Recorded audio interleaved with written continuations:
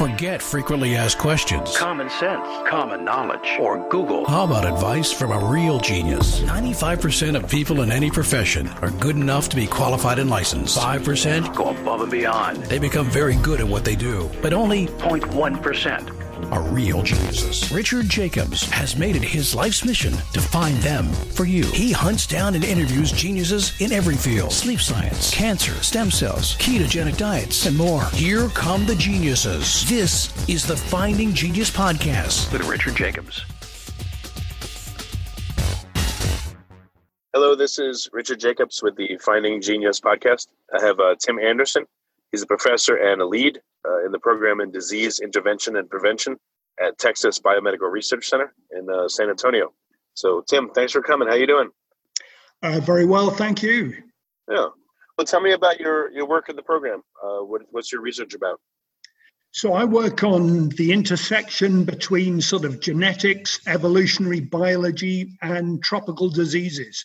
I specifically work on the two most important of parasites infecting humans. So I work on malaria, vector-borne protozoan, and I work on schistosome, so blood flukes with a snail intermediate host.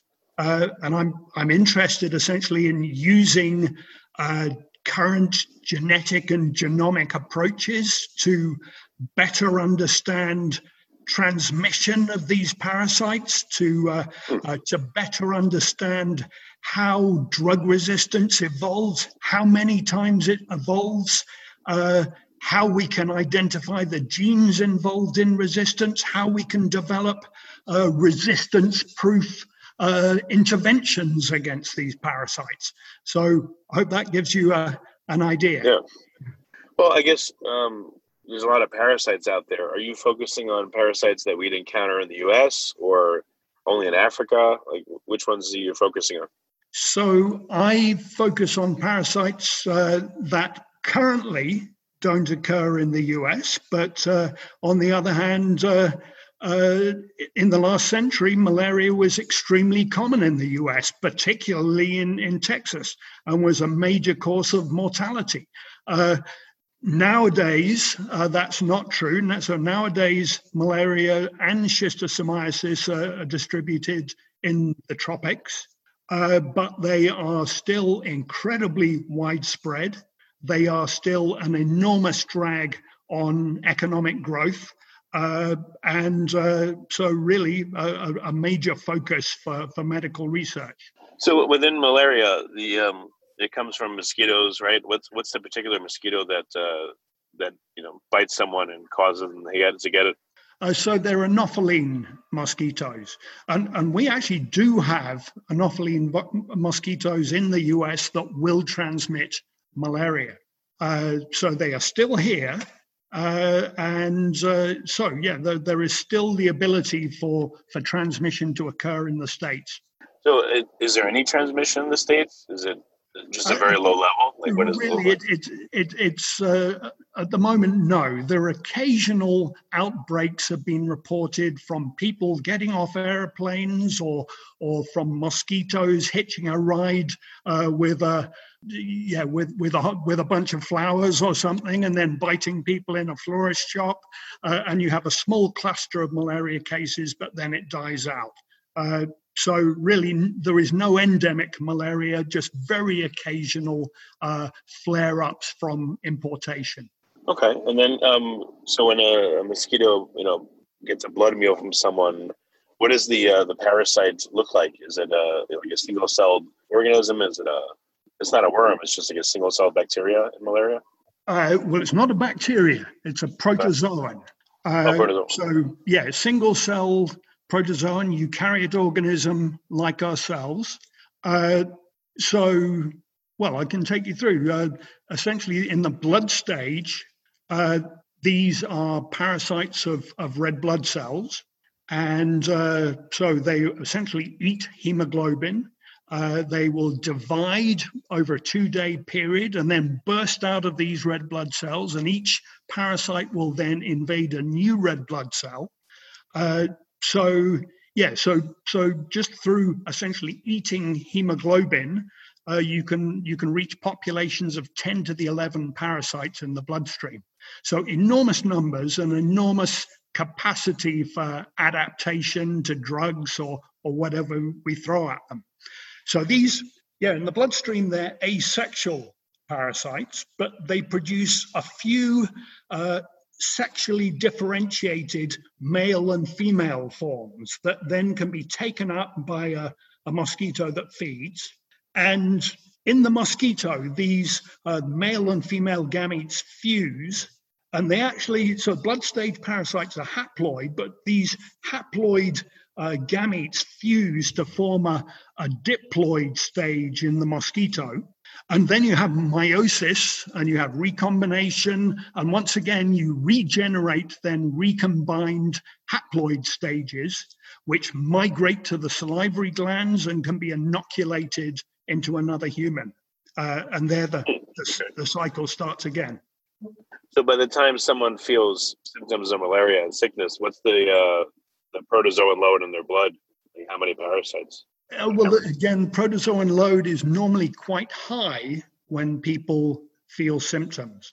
And so symptoms are closely correlated with burdens. But if you have a million or a billion parasites inside you, you are going to start to feel sick. But it's also important to point out that there is an enormous number of people with malaria, say in many African locations, where people have malaria parasites in their blood, but they are asymptomatic. So they are out there playing football, doing all the normal things people do, but they have parasites in their blood and they can transmit malaria. So one of the big questions is trying to understand why people get sick. And why sometimes malaria is asymptomatic, why sometimes it causes horrible symptoms. Again, it's the same sort of question we're now talking about with coronavirus. Well, so I would guess that someone, gets the malaria parasite in them, and then mosquitoes, don't just magically stop biting them. So I'm sure naive mosquitoes bite them, get the parasite back, and even infected ones bite them, reintroduce more parasite. And has there been any study of that? How many infections a typical person may get with malaria, and does that change the nature of the disease? Like, if I only get bitten by one mosquito and I end up with malaria, will I fare differently from someone else that's been bitten like 10 times and the parasite's been reintroduced multiple times from different mosquito hosts? Actually, that's a question that my lab is extremely interested in.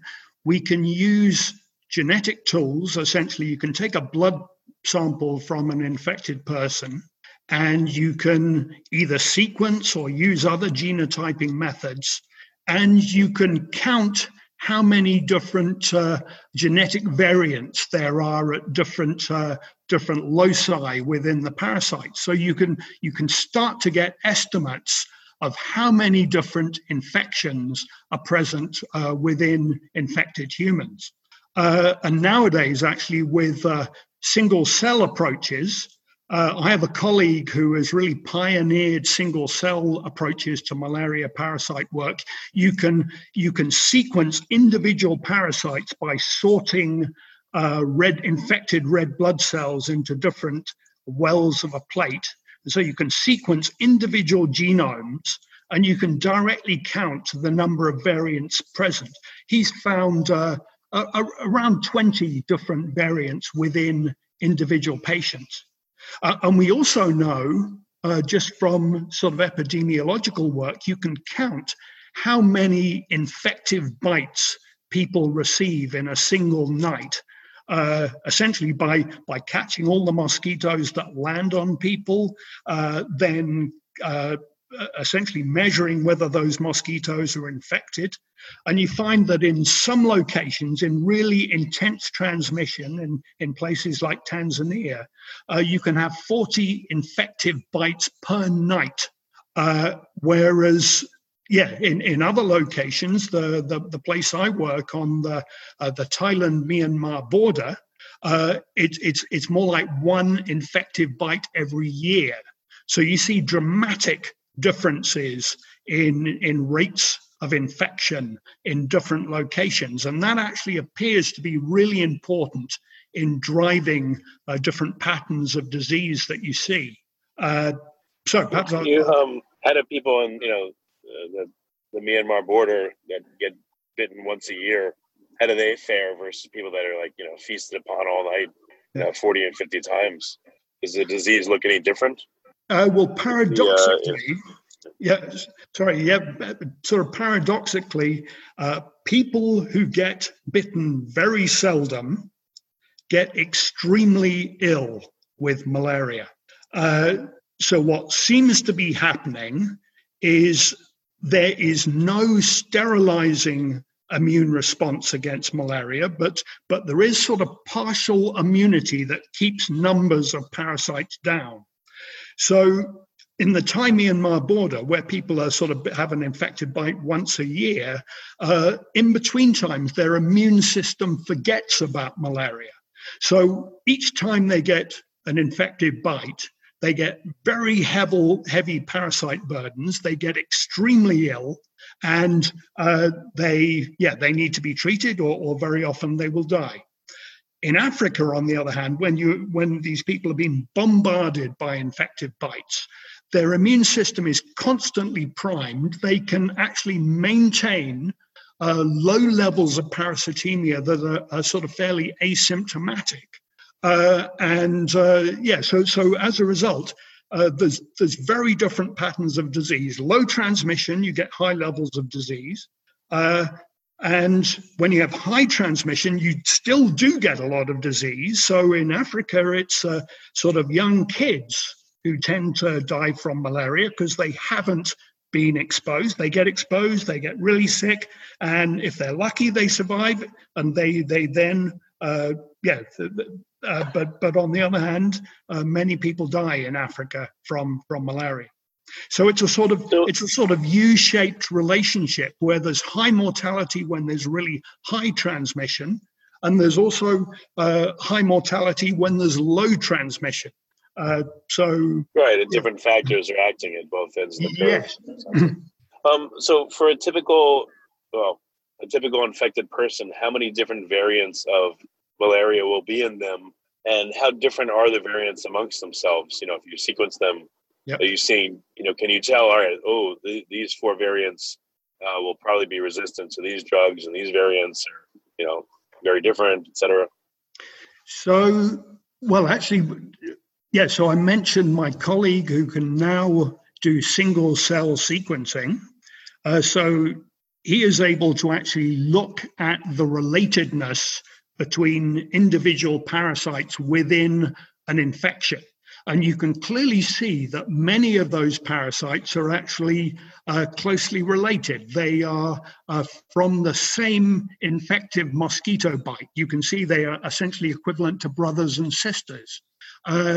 You also see completely unrelated parasites, indicating that they have been inoculated from a different mosquito.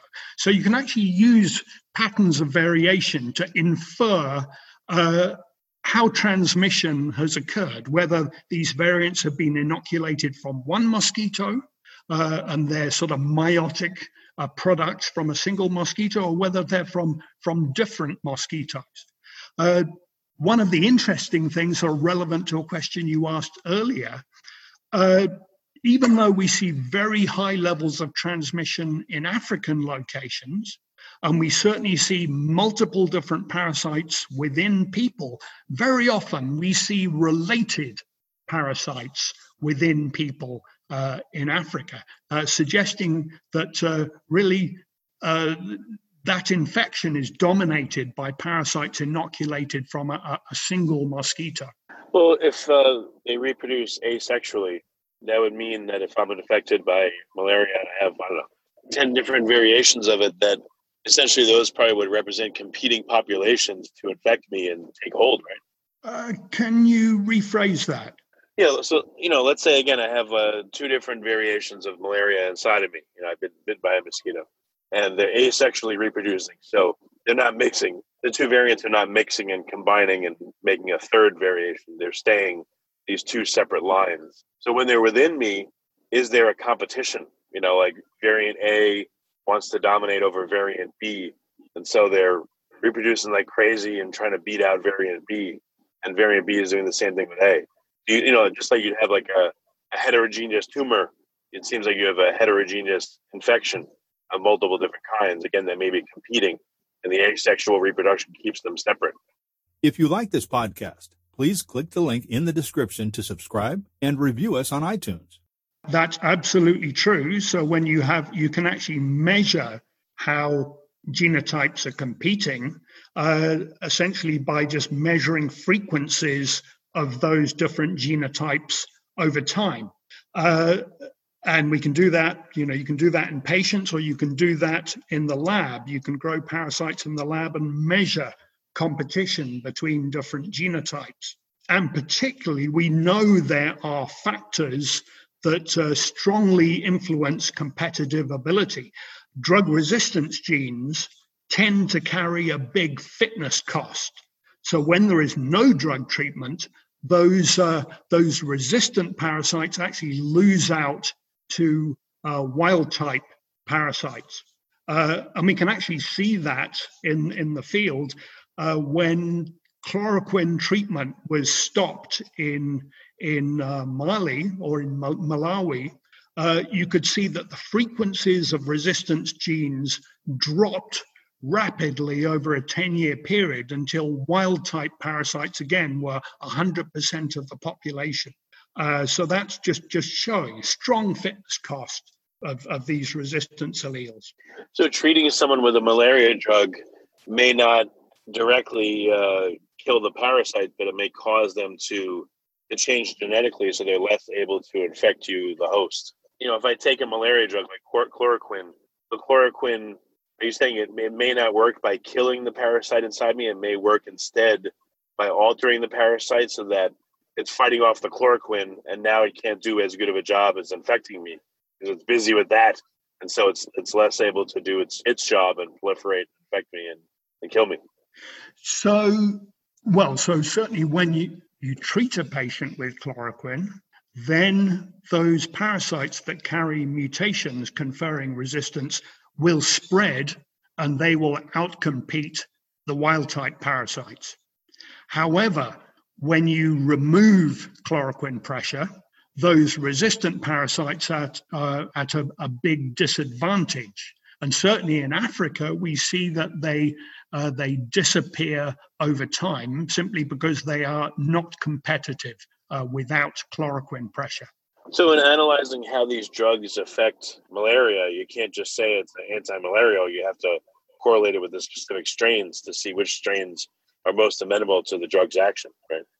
That's exactly the case. So, one of the big reasons for trying to understand drug resistance is it means we can genotype parasites from people's blood. We can understand whether a particular drug will work in a particular location simply from the frequency of infections containing resistance genes. And that's using those kind of molecular approaches is far quicker than doing big clinical trials to see whether people get cured or not. So essentially, by genotyping parasites, we can get a pretty good profile on which drugs they are resistant to. And certainly nowadays, in the place where I work in Southeast Asia, parasites have resistance to 5 major compounds that we've used to treat them over the years. So is there a profiling? Is there a list of the variants that have been observed in the past and which drugs they're susceptible to? I mean, now malaria treatments probably should be a cocktail. I would think that, when someone's sick, you'd try to sequence their parasites, look at the load of each, and then prepare a cocktail that's specifically, concocted to get rid of those variants and their predominance. That's pretty well what we do. It's slightly less personalized than that. We can really just identify different locations of the world, and we can profile the parasite populations in those regions. And so we can say in Southeast Asia, we'll use, or on the Thai-Myanmar border, we'll use a particular combination. In Cambodia, we might use a slightly different combination. And in Africa, we might use a different combination again. So you can certainly, you can identify combinations that work in different locations. But it's becoming increasingly difficult. Well, how does this resistance arise? What's the mechanism for that? Mechanism, like all resistance, is mutation and selection. So I mentioned earlier on, we can have 10 to the 11 parasites in a single infected person. That's a lot of parasites, and every time these are replicating, there will be, say, 1 in 10 to the 9 or 10 to the 10 bases will be incorrectly copied. And so when you sum that up, within every single infected person, you will have 100 different mutations at every position in the genome being generated. So really, there's all the raw material for then selection getting to work and selecting mutations resulting in resistance. But can you watch drug resistance happen during an infection, or it's just the surviving variants that have the resistance? It's actually, when does it develop? Yeah, you can certainly, you can't watch it so much happening during an infection, but over time, you can watch resistance alleles spreading through a population. So, for example, we have documented a complete selective event from the origin of resistance mutations to spread of artemisinin resistance to around 95% frequency on the Thai-Myanmar border. And that happens over a period of just 15 years. So things can happen really quickly. It's not quite like HIV or other viral infections where you can really document within a single infection resistance alleles arising and spreading through an infection. And in fact, one of the things my lab has been really interested in is trying to understand how many times resistance actually evolves. In that, if resistance evolves very commonly, then you need quite complicated drug cocktails to prevent it from being able to arise. But if it arises really rarely, then the problem may be slightly easier to deal with. And I mentioned to you before that, we have enormous numbers of parasites, enormous numbers of mutations that potentially can arise. However, when we look at resistance to pyrimethamine or to chloroquine, we actually see there's remarkably few independent origins of resistant alleles. So high-level resistance to pyrimethamine, which is a drug that attacks the folate synthesis pathway, that occurred just once and spread right across Southeast Asia. And then that resistance mutation hopped over into sub-Saharan Africa and spread across sub-Saharan Africa.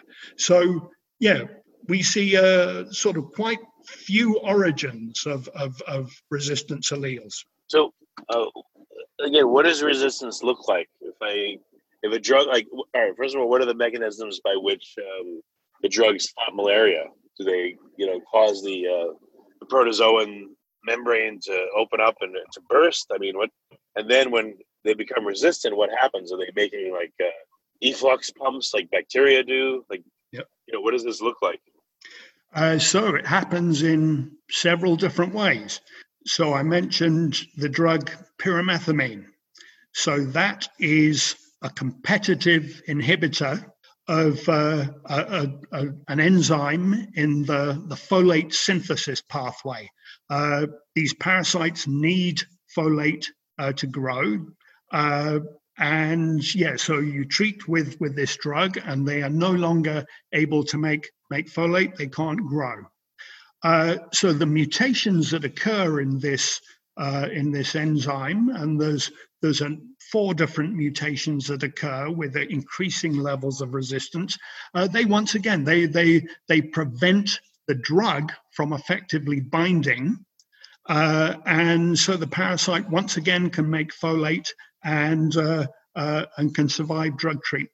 So this is a case where you're interfering with the ability of parasites to essentially make nutrients, and they have a workaround simply by changing the enzyme. In the case of chloroquine, when parasites eat hemoglobin and they digest that, and when they digest it, they make toxic side byproducts, heme, and that heme is polymerized into a non-toxic form by these parasites. So chloroquine essentially prevents polymerization of these waste products. So parasites die in their waste products. And so there's another example of interfering with with nutrition. In the case of artemisinin, parasites, again, it's to do with hemoglobin digestion. The drug artemisinin, which is currently the major drug used for malaria, it kills parasite. Well, the drug is activated by the byproducts of hemoglobin digestion, and then it kills parasites using free radicals. And so what parasites do, resistance involves a gene that's involved in uptake of hemoglobin. And so mutations in this gene prevent hemoglobin from being taken up in large amounts. The drug is not activated. It then doesn't kill those parasites. When malaria enters into a red blood cell, does the red blood cell still function normally at all? Does it take up oxygen? Does it, then provide it to cells, or is it just kind of a zombie that goes throughout the circulatory system but now doesn't do its job anymore? Essentially the parasite enters red blood cells and it completely remodels the red blood cell to suit itself. So those parasites really become just mobile stores of hemoglobin for the parasite to eat through. They no longer, I don't actually know whether they can still carry oxygen. I imagine when the hemoglobin is gone, they cannot. So. Yeah, I just wonder if they still participate in their normal jobs, or again, they doesn't happen. What about in the spleen? Have people looked at people's spleens when they had malaria? And I guess the spleen is the eater of no longer working blood cells. So maybe there's a lot of activity there. I think there's a great deal of activity there. That's not actually my field. I know that when parasites actually or infected red blood cells go through the spleen will actually pick out parasites from those infected red blood cells and kind of reseal those blood cells. It's amazing that it does that, but interesting. Yes. Okay. So where are you trying to make headway here, in terms of drug resistance? Is it really on the understanding of it, or is it the creation of new drugs? I mean, what's your end goal? So I think several goals. We'd like to, as I mentioned, better understand evolution of drug resistance. So we're interested as well in the idea we talked about earlier about fitness costs of drug resistance genes, and how parasites get around those fitness costs. So I mentioned that parasites in Southeast Asia may have resistance to multiple different antimalarials, and each one of those resistance alleles will carry a cost in terms of fitness. So you wonder, how do they actually manage to survive at all? There's a lot of work in the bacterial field showing that when resistance alleles arise, there is compensatory evolution elsewhere in the genome that will help to restore fitness to those resistant bacteria. So one of the things my lab is extremely interested in is trying to understand whether compensatory mutations also occur in malaria parasites. And yeah, we have several ways to look at that now. Nice thing about malaria is we can actually now keep the whole life cycle in the laboratory. So this is a human parasite, and the only way to actually use the human part of the life cycle previously was either to grow parasites in flasks or use chimpanzees. Chimpanzees are no longer allowed, but we can now make humanized mice with human livers.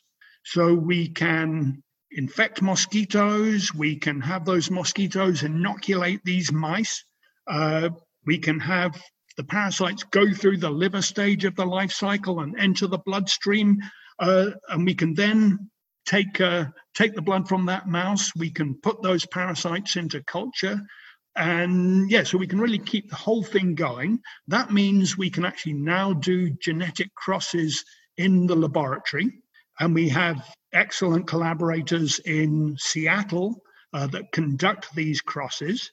So we can actually now pinpoint genes involved in drug resistance or involved in compensation, in growth of parasites. So we can really get a better idea of the different genes that are involved in developing a drug-resistant parasite. So we're very excited about that. Do these parasites, these protozoa, can they experience epigenetic changes? Are they able to alter their gene expression? They certainly can, and there's good examples of epigenetic changes in expression of variant surface antigens on the surface of Plasmodium. So certainly epigenetics is important. In terms of drug resistance, it appears that most of the changes we see are hardwired genetic changes involved with sequence changes. Are epigenetic changes responsible for any drug resistance, or is it just it's at the gene level only? Well, I think it's early days. I think some people would say yes. I'm inclined to say that the vast majority of drug resistance is hardwired genetic changes in DNA. Okay. Well, very good. Tim, what's the best way for people to find out more about your research and keep tabs? I can certainly provide a website, and I suggest searching on PubMed for Tim Anderson, malaria, and Texas Biomed, and that will give them what they need. Okay, excellent. Well, Tim, thanks for coming on the podcast. I appreciate it. Okay, you're very welcome. So we didn't actually get on to the other parasite that I work on. That's a pity. Well, that just means that if you're up for it, I'll have you back and we can talk about the next one if you're okay with it. Sure, I'm happy with that. Okay. If you like this podcast, please click the link in the description to subscribe and review us on iTunes. You've been listening to the Finding Genius podcast with Richard Jacobs. If you like what you hear, be sure to review and subscribe to the Finding Genius podcast on iTunes or wherever you listen to podcasts. And want to be smarter than everybody else? Become a premium member at findinggeniuspodcast.com. This podcast is for information only. No advice of any kind is being given. Any action you take or don't take as a result of listening is your sole responsibility. Consult professionals when advice is needed.